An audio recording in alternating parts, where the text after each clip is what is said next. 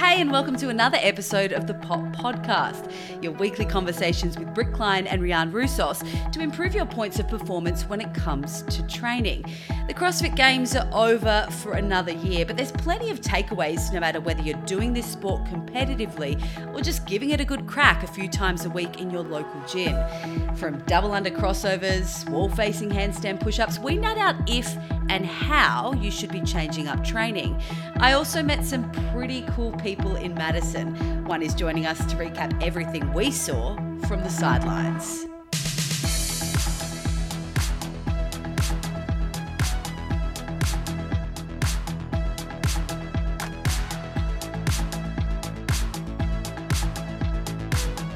All right, guys, we're back. Episode 7 after a pretty massive week at the CrossFit Games. I guess vibes are pretty high at the moment. And Brit, you're finally back home in California. Yeah. We've also got Jordan, fellow CrossFit frother, with us today. She's going to help us debrief on everything, all our takeaways from this year and this season. Brit, are you recovered? How are you feeling? Like the diaries. Hey, the diaries were fucking epic. I loved them. Like, even if no one listened, I don't really care. I was just like in my element. And I did a bit of stuff for work back home. And at one stage, the host at home said, "You sound like you're having a really good time." I was like, this is the best assignment ever. So good. But even this morning when I walked into the gym, someone said, "You've still got that post-games glow." And that was probably from the day that I got really sunburnt. But other than that, yeah, still riding high. But definitely glad to get back into my routine. Like, the Games is pretty intense in terms of like you're rushing to event after event, and like trying to find time to train in between all that. And yeah, it was amazing, but definitely glad to be home and settled. And now I can't wait to see what you guys saw as well, because obviously we saw it from a different perspective, but now to go back and watch every event on the broadcast and like all the vlogs on YouTube, still frothing it. It's the gift that keeps on giving, isn't it? Oh, absolutely. It was so amazing, and I'm so friggin' jealous I was not there. Like, next year, Pop goes on tour. We gotta go. I will. I like, even just leading up to like the few days before, in the back of my mind, I was like, I could maybe still make it over there. Oh. Brit was like, I've got a spare ticket, and I was like, oh, don't you do that to me? Don't you do that to me? I don't want to rub it in, but it was just the best. It was so good, and it was the best thing I've done all year, and I think it lit a fire for me in training too, when I just was kind of needing that little push of motivation, and just, yeah, all around good vibes. But I think the best thing was you're surrounded by like-minded people, and especially for me, being around other media and other CrossFit content creators was really awesome. We've given them a shout out on this podcast before, and I might be a bit biased, but the Crispy Dudes, their stuff is absolutely top notch. And I spent a lot of time with the other Riz, Dave Risdon, while we were at this year's game. So before we get into all of our takeaways, Riz and I had a chat about our favourite moments and being there in person in Madison.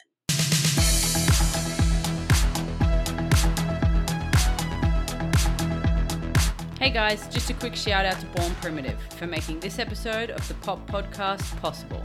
Right now I've got the everyday crop in about 5 colours on constant rotation, and your new favourite booty shorts. Well, they're exactly that. It's a little colder in Australia at the moment, so I've been wearing the female unmatched joggers. Love wearing them for coaching, and I also love the Helix sports bra. Such a soft material and so comfortable to wear for training. Born Primitive are giving all of our listeners a generous discount when you shop via the link on our Points of Performance Instagram page.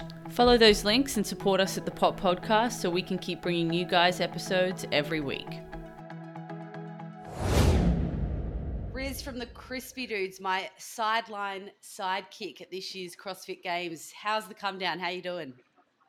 Oh, good question. It's been a couple of days since the end of the games, and I've switched straight into holiday mode, sightseeing, shopping, suffering in 34-degree heat. But then I did a little bit of editing today on my computer, and I was like, oh man, I don't want to stop doing this. So there's still a lot of the buzz and the DMs. The 48 hours after the games was epic. Everyone's fizzing, everyone's sharing posts, everyone's kind of wrapping up the games for them. So that's been fun to kind of be a part of. And but I'm in a bit of a lull at the moment, but maybe that's because I had a couple of beers last night for the first time in a while. So, yeah. Like the athletes who I've seen posting their post-game celebrations, which is good to see that they're normal people. It's a long way from New Zealand to come to Madison. Was it worth the trip? And I guess, how would you sum up your first games experience?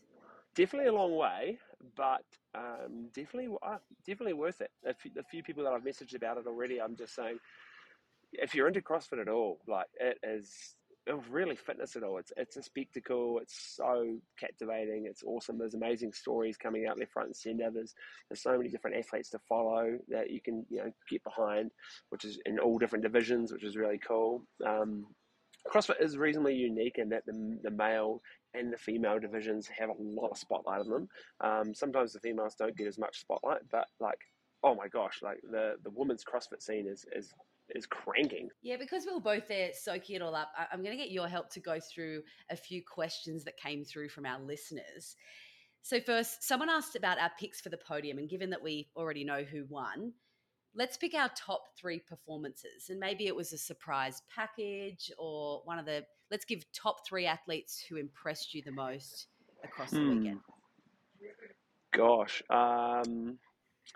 Let's start with a softball, and that is Justin Medeiros. I didn't expect him to win. I just didn't. And I thought he would have to battle. There were a lot of other people really fighting for the title. So to watch him go through the whole games and just plod along and get the results he needed and fight for those points and then overall come out on top was just very impressive. Another one that comes to mind was it Lucy Campbell? Yes. Okay, Lucy Campbell, who I only really noticed in the pool event where she won that. And then a few events after that, I just spotted her in these heats, and she was performing really well. And I was like, great, she's an exciting young athlete that I can track for the years to come. And I was very impressed with their performances. Her win in the last event in Jackie Rowe was very impressive. She's got that endurance background, so you expect her to do well on the row, but the fact that she backed it up on the thrusters and the bar muscle-ups, that was very impressive. Muscle-ups, exactly. So that was a little twinkle in my eye, okay, interesting. Because lots of athletes kind of pop up in certain events here and there. But I'm excited to track her for the next year or so and see how she progresses. There's just actually so many. But the third one just at the top of my head, I just really enjoyed the performances of Roman Krenikov, all that this mysterious Russian weapon that has come over to put a spanner in the works at the games, and he kind of did just that, and I feel like he just won the hearts of a lot of people as well somehow, where he was just this smiley, just enthusiastic, hardworking athlete, and people kind of got into him and fell in love with that little story, and he was there having a good time, and it was hard to not fall in love with him. Yeah, you stole my pick. He was my number one. Just the fact that everything he had gone through to get there, and he spoke about that, the difficulty before the games. Да, это было очень сложная подготовка для меня. Многие атлеты, может, не знают, через что мне пришлось пройти, многие люди не знают, через что мне And many athletes might not know this, but this was 2-3 days before the games. His baby arrived with his wife. A week before the games, he was running around the stores buying baby cribs and diapers and spoons and forks. It was extremely hard because as a man, he was doing it for the first time alone without his wife. But he really, really wanted them to come here and be comfortable. So for him, it wasn't a chore and actually gave him a distraction. And he didn't care about the competition. He only cared about holding his baby for the first time since he was born in April. He hasn't seen his wife since March. And then it's so great to hear that he's got a visa now, 5 years in the US. So he'll be training, I think, in Madison. But just the smile that he had on his face the whole time, he looked like he was really soaking up the experience. And by the end of it, he looked like he was just having fun. And even with the language barrier, I can't wait to see his sense of humor develop as he learns English, because you can tell he was kind of, I think he's a bit of a jokester. Yeah, I get that. Yes, I see what you mean. So he was my number one. Mal O'Brien, I was expecting her to be good, but I wasn't expecting her to be that good. And a couple of times I looked at her on the floor, either at the Coliseum, or it was probably better for us because we could see her up close at the North Park. And she just looks a lot older than 18 in terms of the way she handles herself. Like, always looked really composed, really settled. Very impressed with her performance, and even what she said after winning, the fact that this is just the start for her, it's pretty scary. 7 months ago, I set a goal to be the youngest to ever podium at the Games, so being able to complete that, I mean, is just like unreal. I don't have words for that, and I mean, we're still like, I'm still so new to this and everything, so there's still so much time in front of me, and just being able to compete and be pushed to my limit, like this year and every year, it's just so exciting for the future, and I'm being able to improve in just a short 6 months under Matt and everything. I can't wait to see what next year and the years ahead hold. Good pick.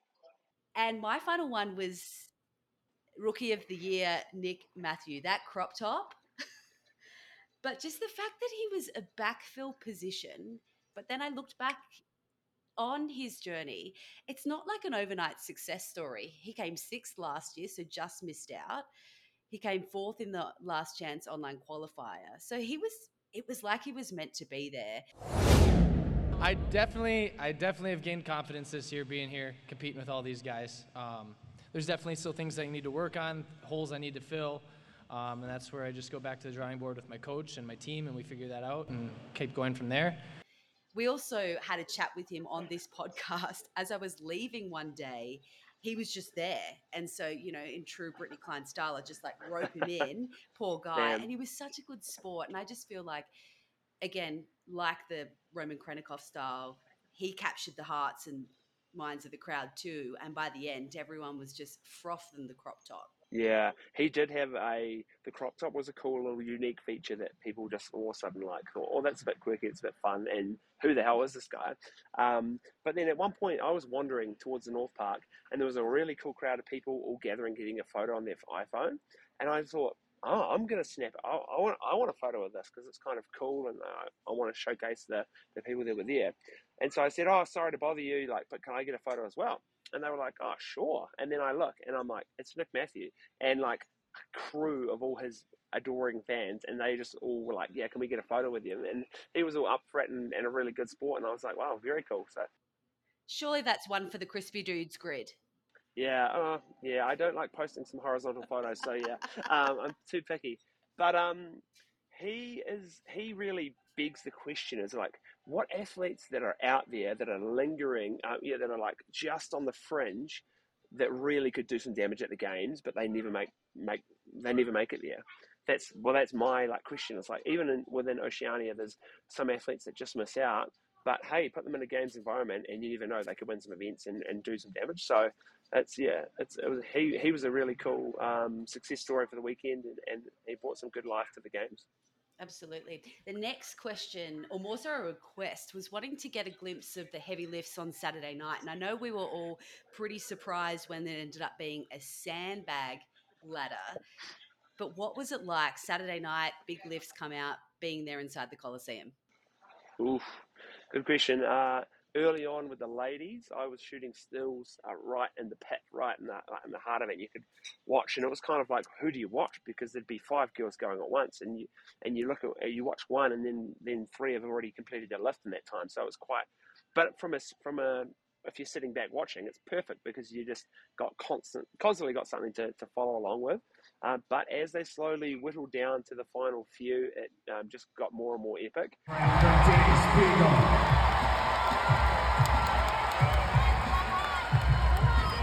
Here we go, Madison, on your feet.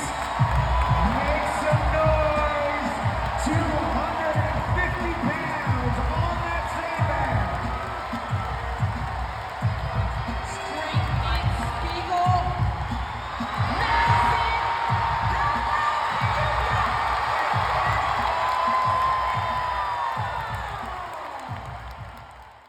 girls put on a great show, and then I just thought, oh, that was fun.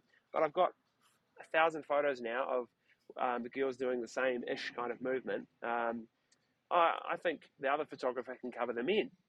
So I went and sat in the audience with my wife and a bunch of my friends for the men, and I was up on my feet. I was fist pumping. I had a laptop in one hand, and I was editing photos from the women, and I was screaming and cheering on these athletes. And it was interesting because lots of people said, no, I wish it was a speed ladder, or I wish it was a heavy snatch. And there was a bit of frustration around that. They were like, we came here for CrossFit. This isn't CrossFit. But then, yeah, I would argue it 100% is, and it was actually so exciting to watch because some of those lifts lasted, a snatch, if they're going for it, whether they're getting it or not within, a second. Whereas some of those lifts were like 30 seconds long or more, and they're just hanging on for dear life, and you don't know whether they're going to get it or not. It was electric. It was very cool. It's funny that you say that because Christy Erima O'Connell came out after the games in the last 24 hours and she said exactly the same thing to Boz. When that was announced, I have to admit, I was like, are you kidding? Like, that's what we're doing for our max lift? And I even told Boz that. I was like, I wasn't so sure. But then the next morning I told him it turned out amazing. I was so impressed with all of the men and all of the women and what we were all able to lift. In the back, we were nervous. This was another event that was really unknown. Yes, we know how to pick up sandbags, but getting it to your shoulder, stopping it, controlling it, releasing that arm, that's a whole different ballgame. And the sandbags were really big. I remember stepping up to one and I think it was past my kneecaps at one point. I was hoping to get to 180 pounds. The heaviest sandbag I'd ever lifted was 160. Getting to that 200-pound sandbag for me was a huge PR and something I'm really proud of. I also loved watching this event unfold. I loved the battle between Jacqueline Dahlstrom and Danny Spiegel at the end, and I absolutely loved watching Danny Spiegel smash that 250-pound sandbag. A lot of the athletes, including our two male winners, Guy Maheras and Nick Matthew, they were like, I've never lifted a bag that heavy before. So to see them adapt on the fly, and the journo in me, you can't write that kind of stuff. A dead heat in the final tiebreaker. The heaviest that I ever did in my life was 250 at Rogue, and it was already heavy. And this one, 260, 270, I was just praying for God, like, God, give me the strength that I need to win this event, and like, give me the event win. And I just put the bag in my lap and put it on my shoulder. I don't know how. And that was it. Thank God. God is good. That's it. Just as a rookie in the games, I mean, it's freaking crazy out there. Like, the energy is insane. Like Guy, like, the most I've ever lifted was 250, and then in the back, even the 300 practice was way heavier than it felt out on the floor. That's why I think people love sport, and especially the sport of CrossFit, every year at the CrossFit Games, and this year perhaps a little bit more than most. The storylines were things that you wouldn't have even been able to come up with, and we had so many of them. Speaking of, what was your most memorable moment, either as a photographer or as a fan, at the 2022 CrossFit Games? Gosh, the first one that comes to mind, purely because it's from that same event, I'm sitting in the stands watching the men do their sandbag lifts, whatever the official title is, and we're thinking, all of us are thinking, there's too many people. It's like they're going on and on. They're just about at the end. Like, what's going to happen? And then when they give the mic to Boz and he just says, bring it out, and then they wheel out this big bag. That was a moment that I was screaming. I was like, yeah, because I was like, this is epic.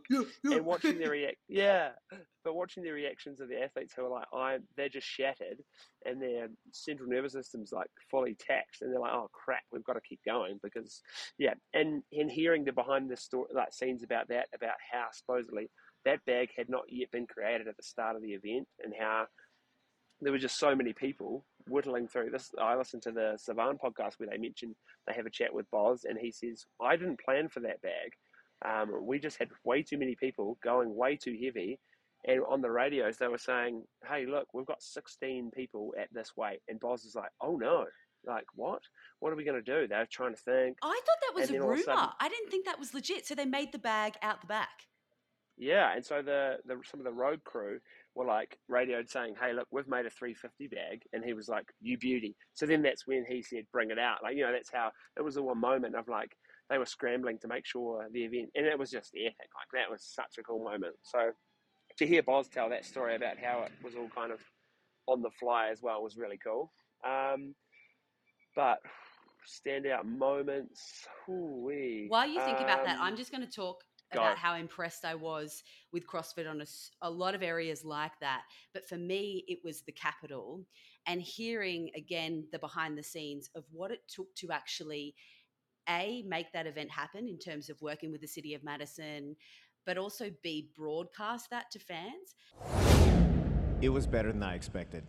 I've been losing sleep over that one for weeks, and last night I did not sleep very well because there's a lot that can go wrong with an event that covers that much distance, and it was better than I thought it would be. So I don't think you can plan something that major and hope that it's not going to be iconic.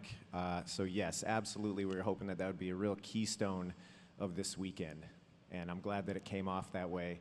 And again, congratulations to these athletes. That was no joke. That stair climb at the end was it was a punch. So I don't think people, and I always get quite defensive about this being from broadcast, people don't realize what goes into a live event, especially sport, making it happen on the TV in front of your eyes. And people are like, I didn't see, my cousin's son who's, competing. But listening to Michael Roth, the director, go through, they started planning the broadcast of the Capitol in April. 32 cameras. And what people don't understand is, when they broadcast the CrossFit Games, they have a big truck and, 15 cameras, but they've done the North Park and the Coliseum a lot before. They were doing that on the fly. They had one cameraman hanging out a car door tracking Travis Mayer in the first heat. Then there's a drone. And that magical moment at the end that they were able to capture that, I think for me, not only as a fan, being there on the steps of the Capitol and soaking in that environment, I've never experienced anything like it. But then, like you said, as you hear those stories of the behind the scenes, it makes it just all that more spectacular. And that for me was one of the best moments of the games. I don't even remember I do. Gabriella Magala and Ricky won that event, but there's so many other things that you remember. And that moment of Rebecca Facilier just walking up the stairs, I don't think anyone's ever going to forget that. And I wouldn't be surprised as well. I've got family members who are watching that thinking, this is just incredible. I wouldn't be surprised if that's like an advert for CrossFit. That event was pretty epic. Like, I was at the North Park shooting the pig flips, and then I said to the other photographer, you can cover the Capitol, because I just thought, I don't know how the hell I'm going to get there, in and out. I don't know what angles it's going to be a headache, and it sounded like it was hard, but so many people I spoke to, they were like, we were a meter from these athletes as they raced past, trying to get up these steps, and it was just like incredible. When I went to see the Capitol building itself, it's like spectacular. So yeah. I wondered why they haven't done that yet, because it's like such an iconic like part of the city. But to see the athletes like just crumble at that finish line, and like who can hang on, and who's resting, and who's picking up the bag, taking one step and then dropping again. Like it was just, it was good. Incredible. It was very good. So that's your memorable moment. What was your favorite event and why? Gosh, I personally really love the bike event, or that Hayley Adams won. That was the first event of the games, I think. Yeah. Yeah. With all the scandal of the scoring. Oh, I know.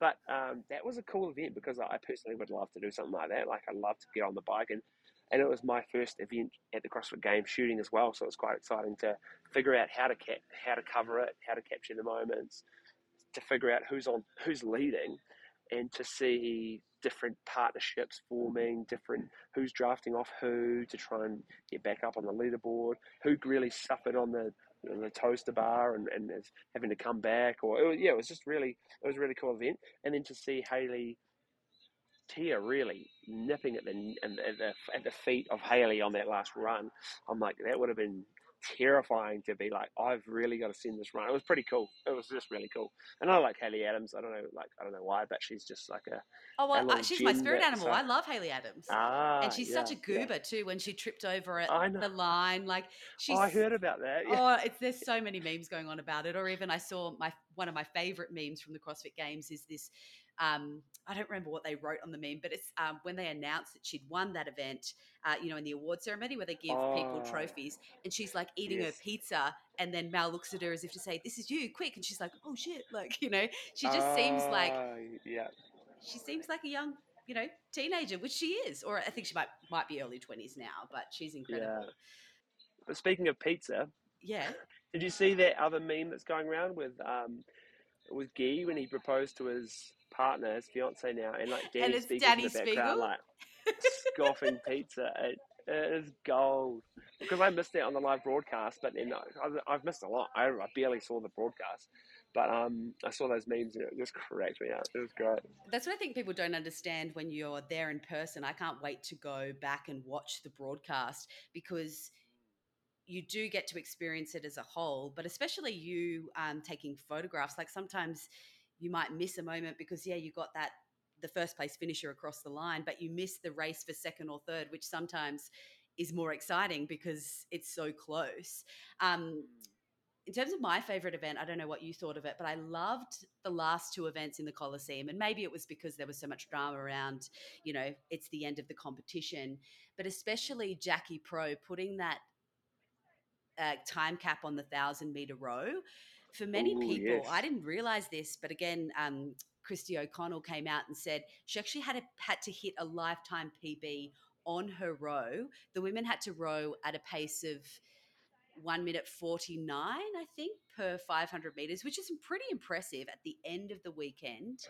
So a lot of excitement in the Coliseum around that. And then to finish with the bar muscle ups, but also that yoke carry, clean front squat, deadlift, the back nine, the event before that was so exciting. But again, how quickly the athletes were doing that, the weights on the barbell, and also the fact that it was the end of the weekend. Some of the athletes, I was just like mind blown. So I think that might have been, my favorite part. Yeah. Finally, I don't want to keep you too much from your holiday, but what's your key takeaway, whether it's as an athlete, as a photographer, or just as a full frother fan? Jeepers.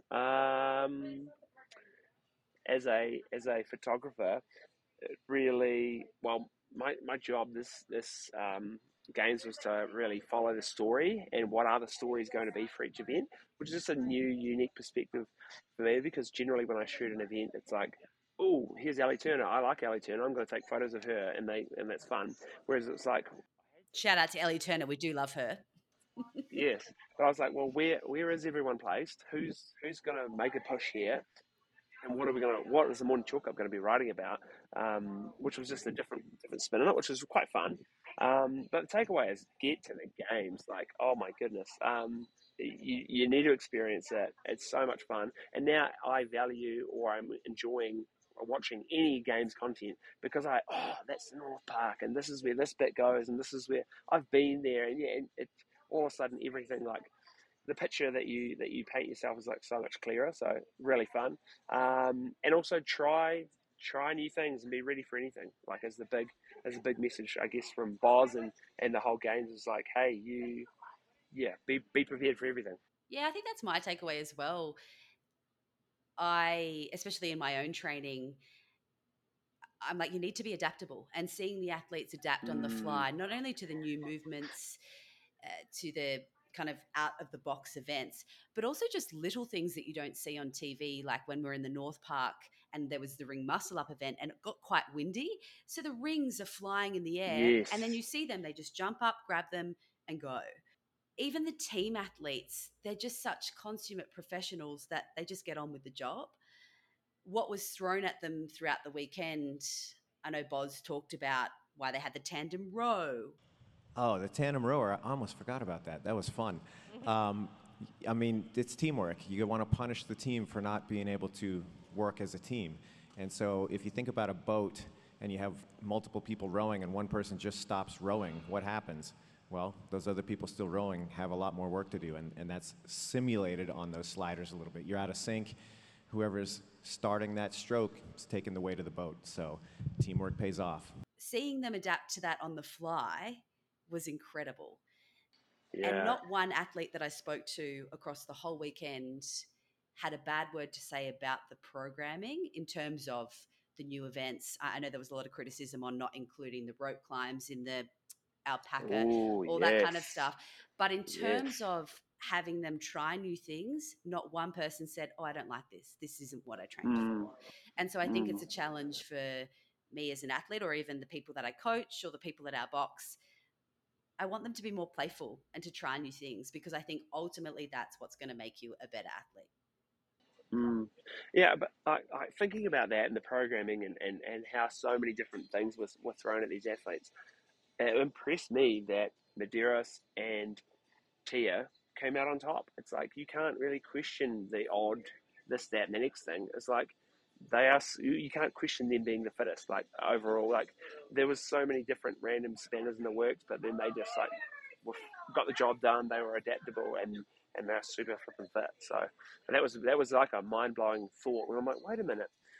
This was like people complaining about X, Y, and Z, but somehow they're still coming out on top. So like there can't really be a question about whether this was a good test, because like Hayes and the champs did well, and yeah, that was pretty cool. Speaking of just getting on with the job, I can't wait to see all of the photos as you start to edit. And if anyone is listening, make sure you give the Crispy Dudes a double tap. It was an absolute pleasure being there on the sidelines and working with you again. And I'm sure it will not be the last time. Bro, thanks for having me. So I feel like I let the team down a little bit. I completely forgot to ask Boy Riz about his gym fails. So I quickly messaged him afterwards, and he's given us a pretty good one that I think a lot of people can relate to. And I don't know about you guys, but this has definitely happened to me. When you go to do a banded pull-up and it goes wrong, and you flick the pull-up band into, as he calls it, his gonads, but us girls can use our imagination, you know. I had a really bad one the other day. I was trying to do ring dips with a band, and I had the really tiny little thin orange band, and it whipped up onto the back of my legs, and I was wearing short shorts, and it was like a burn that I had to walk off. Like it was like, and there was a guy doing bench near me, and he was like, ooh, I felt that. Like, you know, when you hear it, but you can feel it. And there's nothing worse than when you see someone do it and their eyes start to water and you're like, oh, well. You're like, don't cry, don't cry, don't cry. Don't cry. I'd always use a band for like scaling workouts when I first started, but also because you're in the middle of a workout, you're trying to go really fast. And I hit myself in the face multiple times because you're just like, you're kicking out of that band and you're trying to transition to the next thing. And you're just like, you know, close one eye and just keep going, you know? But all banded pull-ups aside, what did you guys think of the CrossFit Games as a test, as a whole, watching it at home and everything that Boz threw at the athletes? I think a big talking point this year was a lot of the new stuff that got introduced. I mean, we all know about the double under crossovers, the high skill gymnastic stuff, like wall facing handstand push-ups. Like that was the parallel bars. Like I don't think I've seen that many new elements in a games ever. Yeah, what was it like to watch that double under crossover event at home? Because I'm going to admit the women's event was a bit of an anticlimax, but the men's with our mate Nick Matthew, that was incredible. It was such a good vibe. The men saved it, that's for sure. Like, I think if nobody had to finish the workout, it would have been a bit like of a flop. Because like watching the women do it and just watching them struggle was actually frustrating and really hard. And I was like, that was stupid. And now that I've had more time to like think about it, I don't think it was stupid. I actually think that it was quite cool.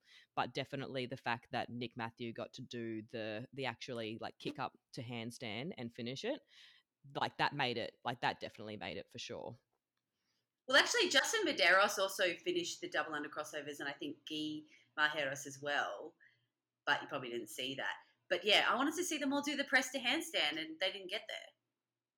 I feel like the logical transition for me, though, with that workout, not that I'm hating on the double under crossovers. I mean, it is what it is. You have to adapt to whatever you're given. But I think the logical transition on that workout was singles, doubles, triples. And I For think sure, that definitely. might have been like a cooler one because then, like, you would have seen all of those girls get through those triple unders and get into the press to handstand. But I mean, And then it would have been more of a race for sure, instead of yeah. just like who won that. Like with the women, it was like who won that event. Like it just looked like a massacre. Like even though Danielle Brandon won, she was like, "What the fuck?" So you didn't really think she was winning. Like the whole thing, you know, you had to check the leaderboard later, and like it wasn't until Yeah. the next day, I think, because it was like such a jumble from that first event. Yeah, so triples definitely would have made it more of like a race at the end, and it would have been cool to see them all have to do the press to handstand under like pressure as well. That would have been cool. Have you tried to do the double under crossover yet? Yes. Yes. It's a fucking no-go. The whip that I had on the back The of whip. my legs, I have that from the fucking rope. Yeah. Same.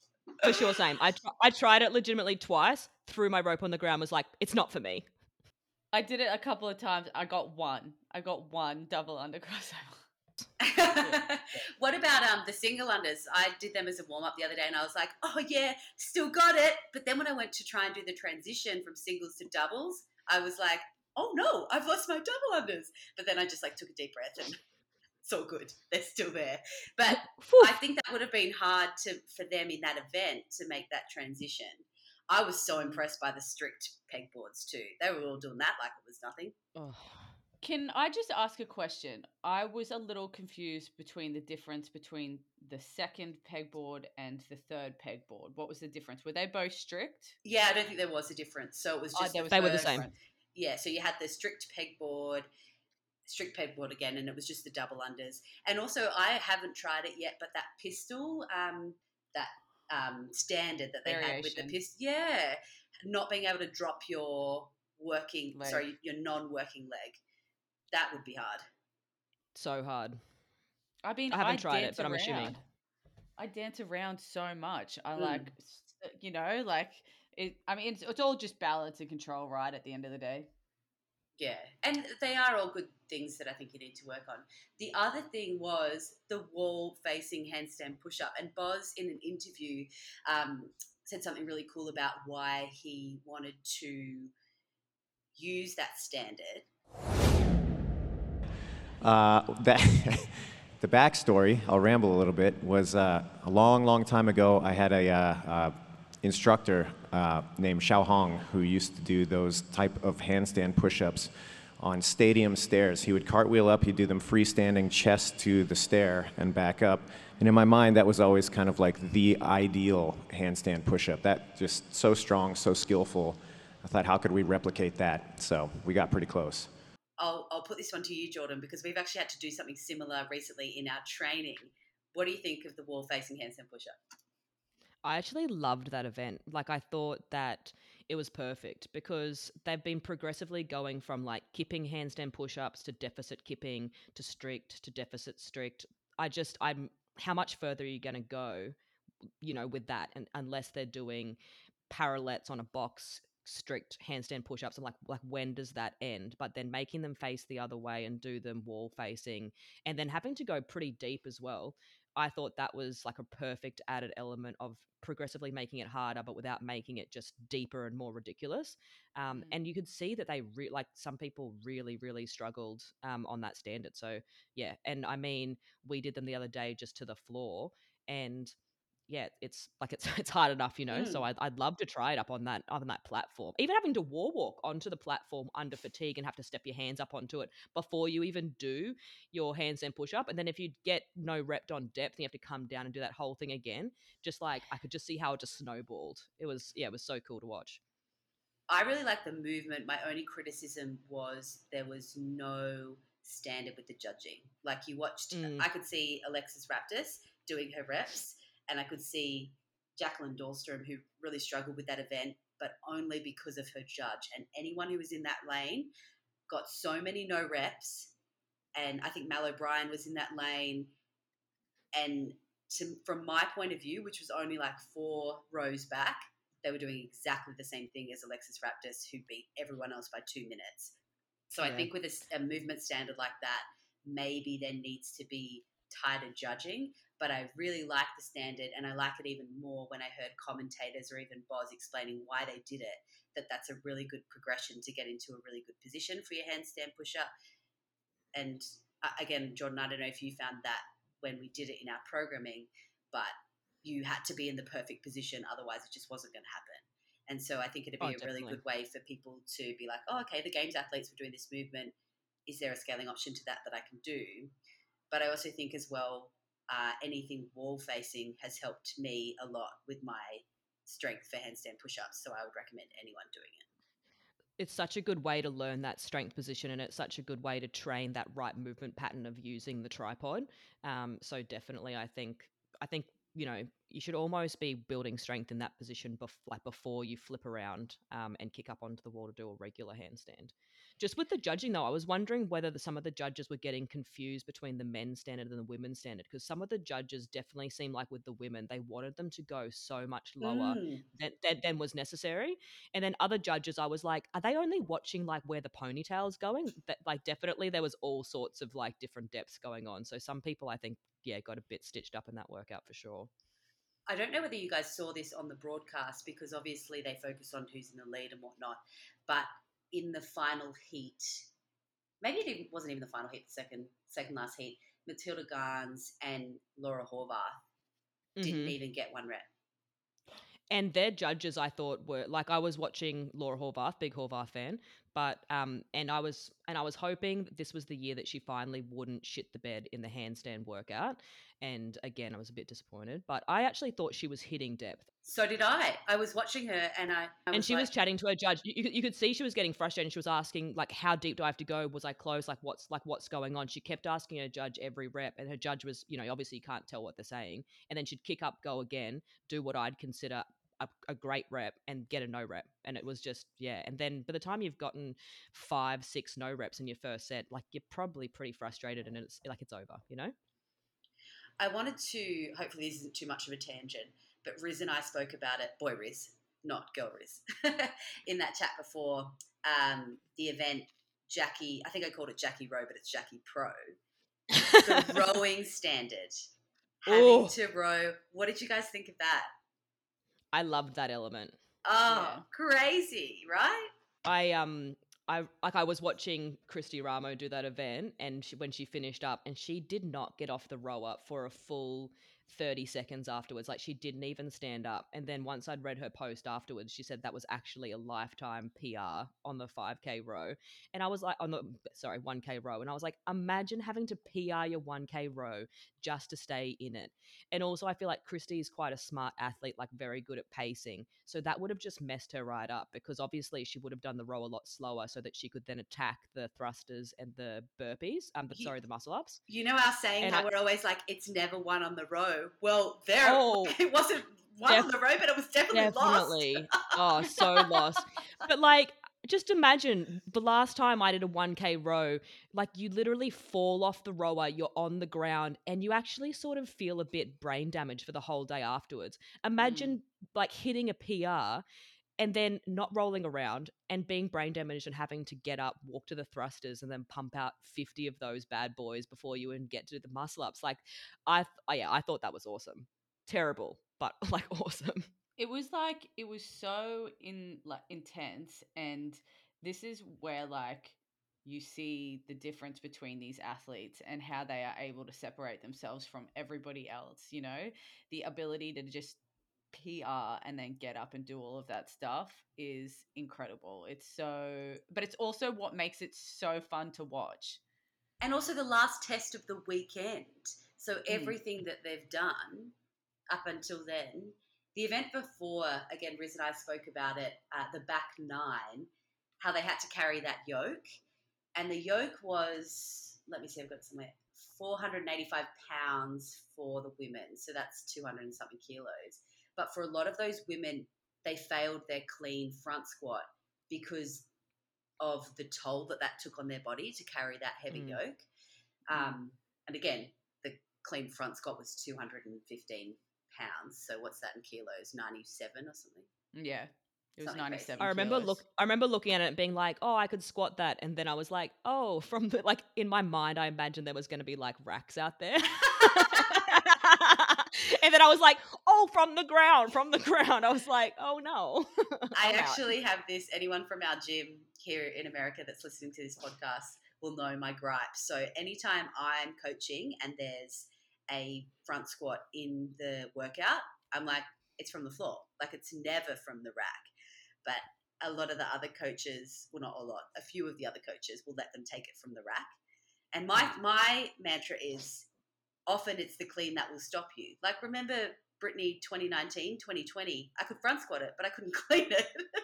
So yeah, you guys would always say you need to do something that you can clean, because that's the whole point of the workout. It's to kind of stop people and just make sure that you're not deteriorating. So yeah, no racks in that event. But then even Definitely the deadlift, what was the deadlift weight? 315 pounds. That's my It's one. like 140 kilos. Yeah, it's like 140 kilos. Done as singles too. No bouncy. No. It's good to see events like that too, where, you know, you watch Tia, I think she crushed it in like a minute 40, something ridiculous. But then you also see the athletes who are kind of top 20, like having to wait to do that weight. It's like, oh, they having to wait to do that weight. That should be a saying. But they're human too, you know, and seeing sometimes that they do fail. Or when, again, I hope this was on the broadcast, I'm sure it was, but when Roman Krennikov went for that last bar muscle up and failed it, it's like, they are human. Like, he tried to push himself to the absolute limit, and yeah, that was cool to see. Well, I felt like that was the same with Tia on those parallel bars and the dips. Oh my God. She just, like, I mean, that was not a movement that I thought that Tia would struggle with at all by any means. And she did, you know? They were interesting, actually, like which athletes really crushed that and which athletes didn't. That I thought that was, and the fact that if you did fail a rep, that you then had to transverse the bars again, like, oh, that's spicy. Poor Lauren Fisher, like breaking it up into like 2s and 3s and having to do that transverse in between. I was like, it was hard to watch. I was actually sitting near her partner and Garrett Fisher in that event. And they were talking about, because I'll have to go back and look at what the actual event was for the team, but I think you could pick who was going to do the dips and who was going to do the pegboards. And they were discussing whether, you know, the journalist in me was eavesdropping like no one's business, that you could pick what you were going to do. And I think because of her shoulder injury, they were like, what's Lauren going to do? And when she looked like she was struggling on the traverse, they were like, oh no. And then when she started dipping and doing strict dips as opposed to the kipping dips, obviously trying to protect her shoulder, like I don't think something was not right there. But that was pretty much the whole reason why Reykjavik didn't end up on the podium, that event. Oh, definitely. I think they came 30th in that event and they didn't finish outside the top 6 otherwise. So they definitely would have come at least 3rd, maybe 2nd, had they have even placed inside the top 10 in that particular event. It was pretty, like, just brutal, hey, but it just goes to show you have to be so good at everything, like even in the teams now. Like, that was so exciting that there was actually good competition in the teams competition this year, that's for sure. Absolutely. And the teams, the females have to be able to, you know, I was surprised that the dumbbell weight for the women was 70 pounds in the teams competition as well. So you've just got to be, I think you can't make up a team at the games, especially if you want a podium now, without 4 athletes who can potentially go individual as well. Speaking of Lauren Fisher, she was another one that I saw at Whole Foods. Jordan thought that we should have a segment on this podcast where we talk about the people that Brittany saw at Whole Foods, because I did spend a lot of time at Whole Foods and do in this country. But who else was on the list? China Cho. Shout out to China Cho. 3rd place in the Masters division. Not bad. Yeah, that's her first year. That's her first year going Masters, isn't it? She hasn't competed since she went team with Mayhem, Yeah, I'm pretty sure. But don't quote me on that. No, I think you're right. Going back to all the new elements though, in terms of our own training, have you guys had to think about, you know, should we be doing single unders? Should we be practicing our double under crossovers? Like, does the programming at this year's game change your approach to your own training? It's sort of like I guess like yes and no, because I mean, I want to say, yes, we should be good at everything and always practicing. And that's what's so exciting about CrossFit is there's so much stuff and there's so much stuff to practice. But like with that said, they first introduced the pegboard back in the 2015 games. And like that was the year that hardly anyone could do it. Like I think only Margot Alvarez got off the pegboard in that event. So she just sort of won like by default. And I've done like we have a pegboard, so I use it occasionally. But with that said, I don't need that skill. You know what I mean? Like it's never been in the open, it's never been in the quarterfinals, it's never been in a competition that I've done. So if I'd never touched a pegboard, I don't think it would really make a difference to, competitive CrossFit. But it's also like a very good exercise for building arm strength. So yeah, like I think chuck those things in, but probably still focusing mainly on like, just the core movements of CrossFit when you're at our level is probably good enough. I think similar. I think for me, I have this approach where I want to be able to do anything. So if you ask me, can you do this? I want to be able to go, yep, I can do that. I want to have like no doubt in my mind that I can do something. It might take a couple of goes. I might not be awesome at it the first time I do it, but I kind of always want to be in the position where I'm never left feeling like I get to something and I can't do it. You know what I mean? Like not because I'm tired or fatigued but because I literally don't have the skill to do it. So same thing. I think you should always incorporate like a huge range of movements when it comes to your training. You should always be challenging yourself kind of in some way or another, especially with CrossFit in general. I think this games is like testament to the fact that you have to be adaptable to anything. You have to be ready to be able to do anything. So if you're constantly limiting yourself or putting yourself in a position where you're like you're just kind of not like making yourself uncomfortable or not making yourself do things that you're not used to or be in positions you're not used to being in, there's probably always going to be an element of something that you're not going to be able to do. And it's hard, but that's what makes CrossFit hard, is trying to be good at everything all of the time. I like, for most people it's like just pick one new thing and have a go at it and try and practice it and just incorporate something new every now and again into what you're doing. I think like Jordan was like, yoke carries, we haven't done those in ages. Like I want to do yoke carries. Like you don't need to do your yoke carry every week, but once a month, like that'd be good to do. And then at least, oh, okay, well, if a yoke carry ever comes up in a competition, I'm going to be ready for that. But if you've never touched a yoke before, that's something that's likely to come up for us in a competition or in something that we're doing, something like that. Maybe not hopefully fucking not.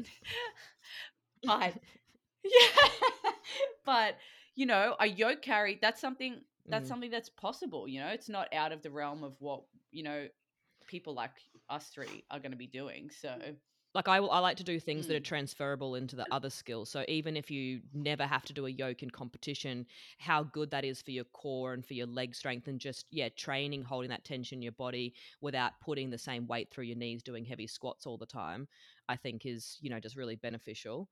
And with those like traverse to like going across the P bars, like I've never done that before, but I reckon that I could, because I'm always working on shoulder strength, shoulder stability. I always do stationary dips, ring dips. So even though I've never touched that implement before, I'd feel pretty confident because of the fact that everything is so transferable in CrossFit that I would be able to jump up and do that in a competition. It'd be spicy. It'd be like it'd be hard. You wouldn't know how close you were to redlining muscle fatigue wise until you got there probably.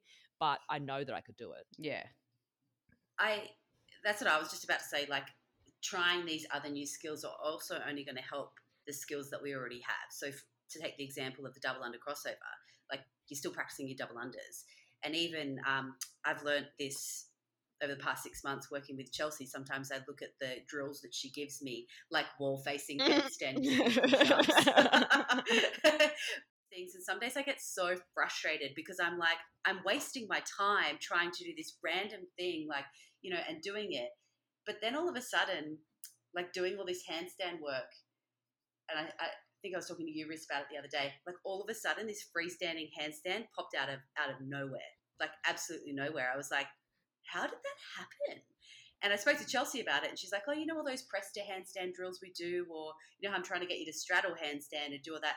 She's like, I'm creating a whole different, you know, all different skill sets. So I want you to be able to hold a handstand on one hand if that's possible, but that's helping the fundamental skill as well. So I think it's so good to be playful, and it keeps you interested as well if you're doing all these different things that are ultimately going to expand your skill set.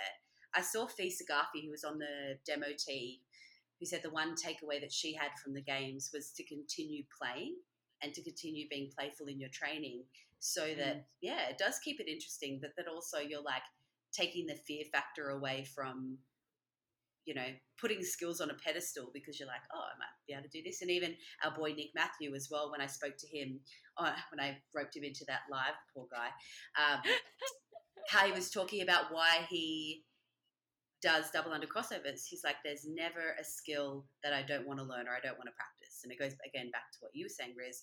There's never anything. Three of us joke about someone who we once knew who was like, I can't, without naming any names. And so anytime I tell myself I can't do it, I think back to that saying, I can't. And it annoys me that I said it, because there shouldn't be anything that we can't do. Yeah. I can't. I think it's so good.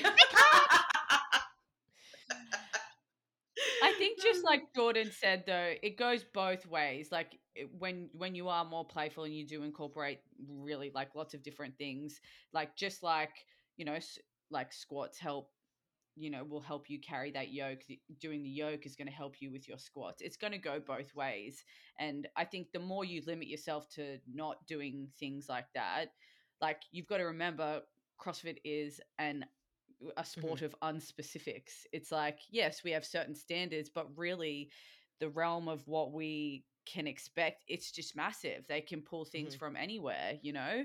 And traditionally we've seen it from gymnastics and weightlifting mostly, and then conditioning. But I mean, look at all of the strongman stuff they've started incorporating. Look at the higher level gymnastics stuff that they've started incorporating that, you know, we've never seen before. So the more adaptable you are in your own training, I think the more you're going to be able to, you know, do things that you didn't think were possible, but also like just keep learning and keep playing with new skills and stuff. And also for injury prevention too, like the more different things you do in like different ranges of motion, and when you're doing things that have like a bit of a twisting component and you're always building strength in all those different positions, it just means that if you do ever do anything that's not with perfect technique, like, you know, you catch a clean funny, or you move a bit weird, your brain has good awareness of where you are in space no matter what, and it knows which muscles to tighten to protect you, and you're just far less likely to get injured if you're always training those different positions.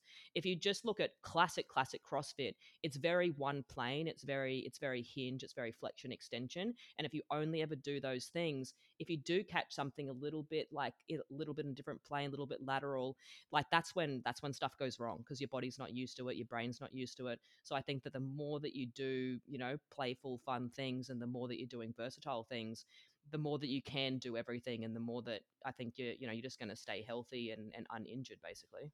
Yeah. Someone in the press box said this, and it's an interesting concept. I don't know whether I agree with it or not, but I didn't realize Boz used to be a competitive gymnast. And this journalist said that they think that, so right now you look at CrossFitters, right? Elite level CrossFitters, they can go and do a weightlifting comp and kick ass. They can go and do a strongman competition and do quite well. But there is not one CrossFitter, unless they have a gymnastics background, that could go and compete in gymnastics. And this person said that Boz is trying to kind of change the mindset, that not that we need to be doing less Olympic weightlifting, not that we need to be doing less strongman events, or even you think about a CrossFitter who goes and does a 5K. We can keep up with the rest of if running's we're pretty good at running, we can go and do pretty well in a 5K. But I don't know any CrossFitter who's going to go and do well in a gymnastics competition. And I don't know whether he could program CrossFit so that could ever be the case.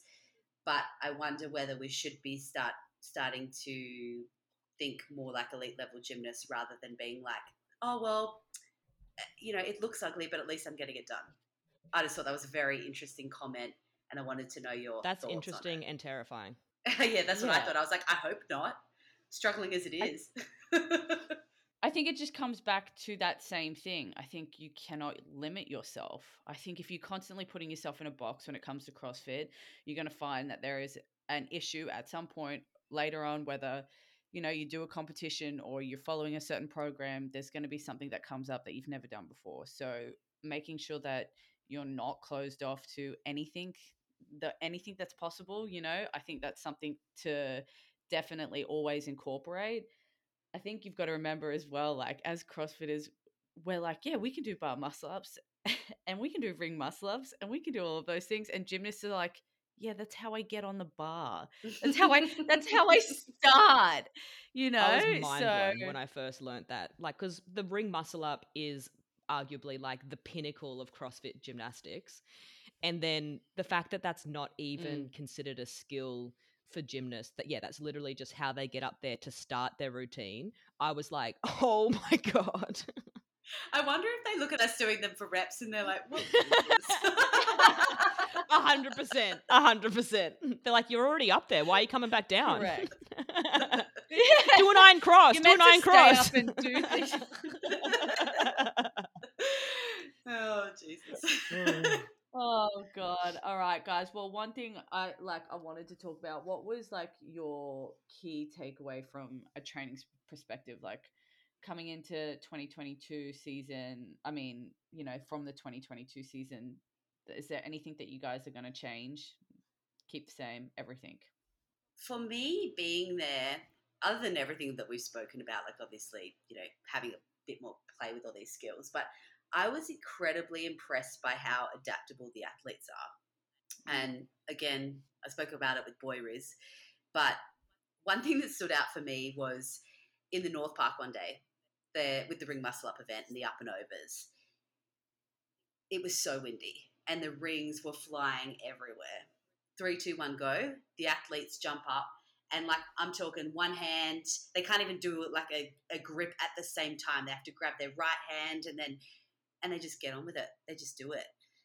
Even all of the new elements that were introduced when we were talking to athletes afterwards, whether they just weren't saying it, but not one of them was like, this is bullshit CrossFit Games, you know, I trained to do Grace and Isabel and I didn't even get to cycle a barbell.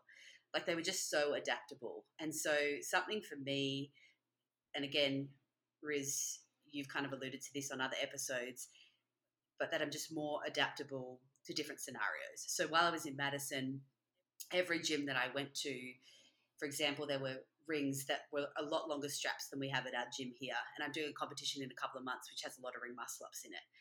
And I thought at the end of the session, I'm just going to jump up and try these rings because they're so different to the ones that we have back home. And even I'm guilty of always like having my favorite barbells or training even in the same section of the gym, or even to another extent, like getting the shits if someone walks in front of me while I'm going for like a 95% lift.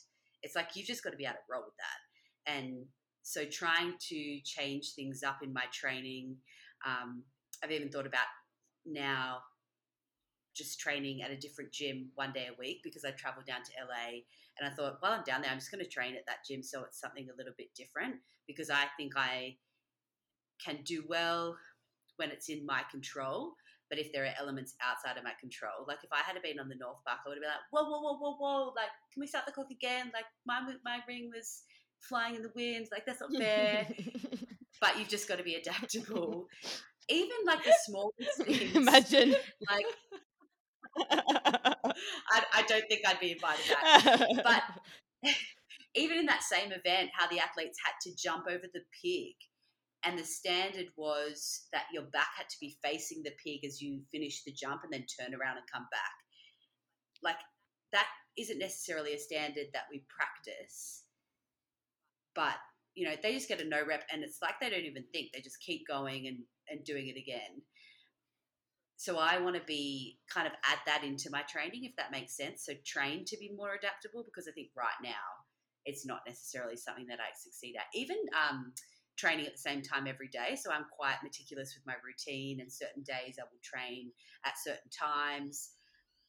I think I kind of need to look at maybe adjusting that by an hour or two every day, just so that, when you do a competition that, you've got to do a max lift at 7 p.m. at night. I never do that. And I'm not saying that I'm going to go and train at the gym at 7 p.m. at night, but just to train so that I know that I'm ready for any of those environments, if that makes sense. 100%. Yeah, definitely. I think the games too it always does it, but I think it's getting more and more as time goes on. It just reiterates how well-rounded you have to be and how you can't have any holes in your game. I feel like you used to be able to have one, maybe even two bad finishes where you could come, kind of late 20s, even like early 30s, and you could still then claw your way back to the podium. Like Pat Vellner's a really good example of that, always putting himself in that hole on day one. And I feel like you can't do that now with how good everyone is, with how competitive everyone is. It's not okay to be like, oh, I'm not really much of a swimmer. It's okay, I'll just take a hit on that event. Or, oh, I'm not the strongest athlete, so I guess I'll just take a hit on that strength event. It's getting to the stage now where if you don't have everything on lock, I don't think you can really finish much inside the top 10. Yeah, I totally agree. And Justin Medeiros is the best example of that. He didn't win one event, but every single one of his finishes was like 2 to 5. Yeah, you got to be consistent. So it just basically reiterates to me that you got to keep working on everything. You got to just basically just keep improving at everything across the board. Try not to get too too one-sided. You got to keep working on your strength, but you can't let your gymnastics slip, and you got to maintain a certain level of fitness as well, basically. Unfortunately. Yeah. Side note, like back to the pig flip, how you were talking about you had to jump over it and then you had to land facing that same way. As I was watching, I was like, this should be the burpee standard for the Open, because I feel like what they brought in this year, how they were like, oh, you're allowed to leap over the bar because people were doing that half turn thing anyway. I'm like, I hated the leap over the bar. It just feels so unathletic. But anyway, I was like, it'd be pretty simple if you just had to land your burpee facing with your back to the bar, and then you had to turn. That would just like stop people from doing the kind of the almost leap and that like half turn thing. I was like, I feel like they're always changing the burpee standard. And I'm like, we should give that a go, because I think that would at least level the playing field, but it would eliminate basically stepping over the barbell with like a little leg flick, So do you want us to do a burpee jump? So with the pig standard, they had to have their back facing the pig until they turned around. So you'd have to jump over, then turn, finish the jump, turn, and then jump down. Then turn. Ooh. It'd be spicy, but then everyone have to do it exactly the same. The people that are sort of doing the 1 foot takeoff, or like the 2 foot takeoff, half jump thing. I reckon that would level it across the board, but then it would take out the really lame new standard of just kind of horsing over the barbell. Mate, you're not even horseying. Half those people were just stepping over the barbell. But then, it's called a fairy jump. Yeah, but then you just like pop that heel up and you're like, look, I jumped. Like you didn't. You stepped over it with one leg and then you just like kicked your leg back like you're in a 90s rom-com. Well, there goes, if we introduce that standard, there goes anyone's hope of finishing that 10-1 deadlift workout when that's the repeat. The repeat. Oh, quit. Oh, God, anyway, sorry for that tangent. Rian, what were you going to say? I think for me, one of the takeaways that I've taken is that it's okay to fail. Mm-hmm.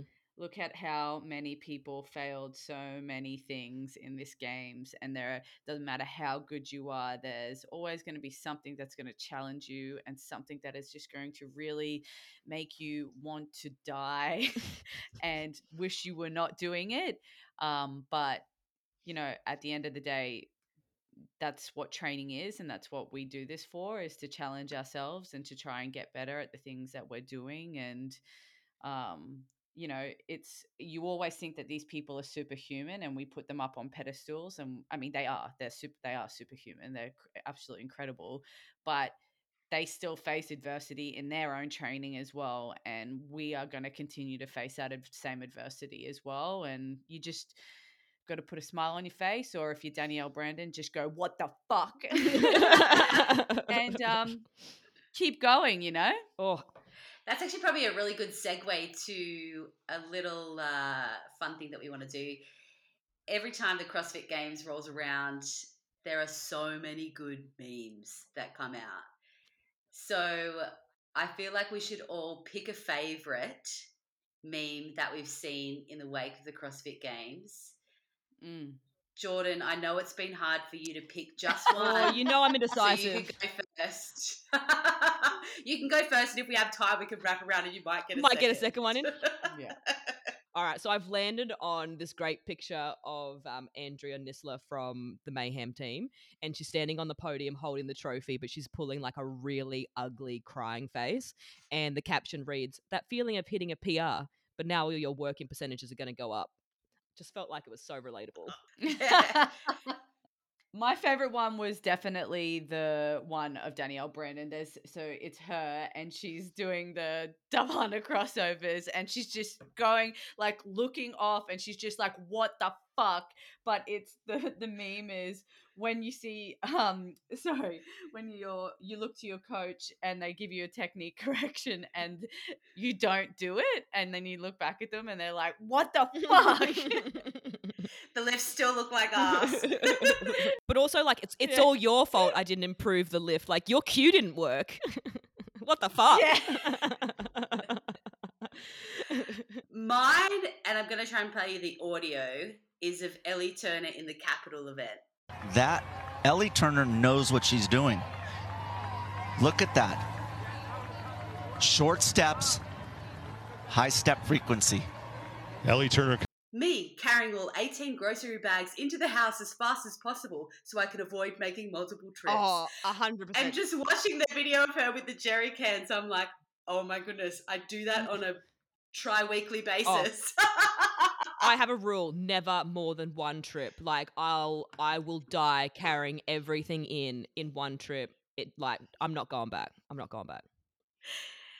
This is another little tangent, but this week, Jordan, when we had that piece with the running, the ball carry, and the farmer's carry, I was like, Brittany, you're in the Capitol right now. Do not put these kettlebells down.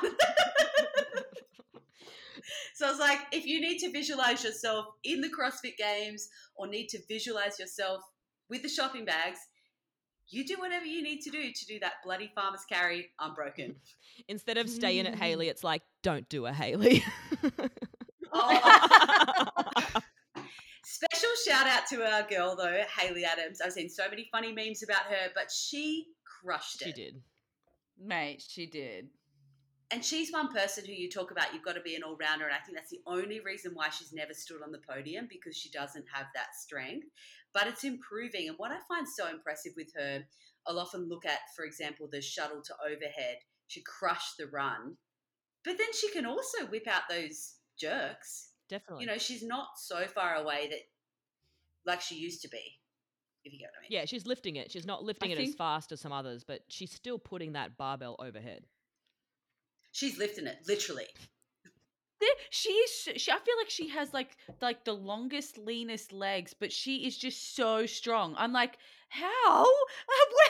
Where? She's a giraffe. How are you doing this? She's a literal giraffe sometimes, but she's still, yeah, just outlifting a lot of the girls that have bigger legs, that's for sure. What was the meme that you sent us, Jordan, where her face is like, as if to say, what the hell, when she won that event? It's been used as a meme for so many. And one of the captions is when someone tells you you're going to wear the leader's jersey in the next event. And she's like, what? Oh, that facial is so versatile. The one that I found was when I tell coach I know how to properly bail out of a back squat, and then he watches me dump it forward over my neck.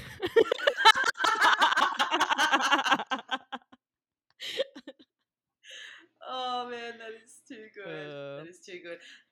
The one of Tia looking like a dad's pretty good too, in a bucket hat. That's a good picture.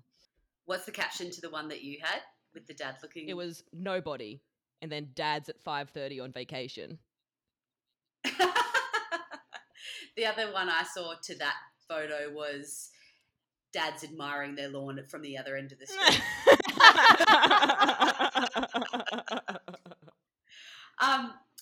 I know we've been slacking off with our regular segments like Book of the Month, but we will get back to it next month. It's probably a good time to wrap up the episode. The games are done for another year, but, you know, it's given us plenty to work towards for season 2023. Ooh, I know. We're so grateful for like everybody that sent through all of their questions too, that helped Brit go out and get like all our good little tidbits. And, you know, we wouldn't have a podcast without everybody listening. So please keep engaging with us. Make sure you hit up the Points of Performance Instagram page, any topics you want us to chat about. And of course, gym fails. Keep them coming. They'll be in. And we will chat to you guys soon. All right. We'll catch you later. Bye. Bye.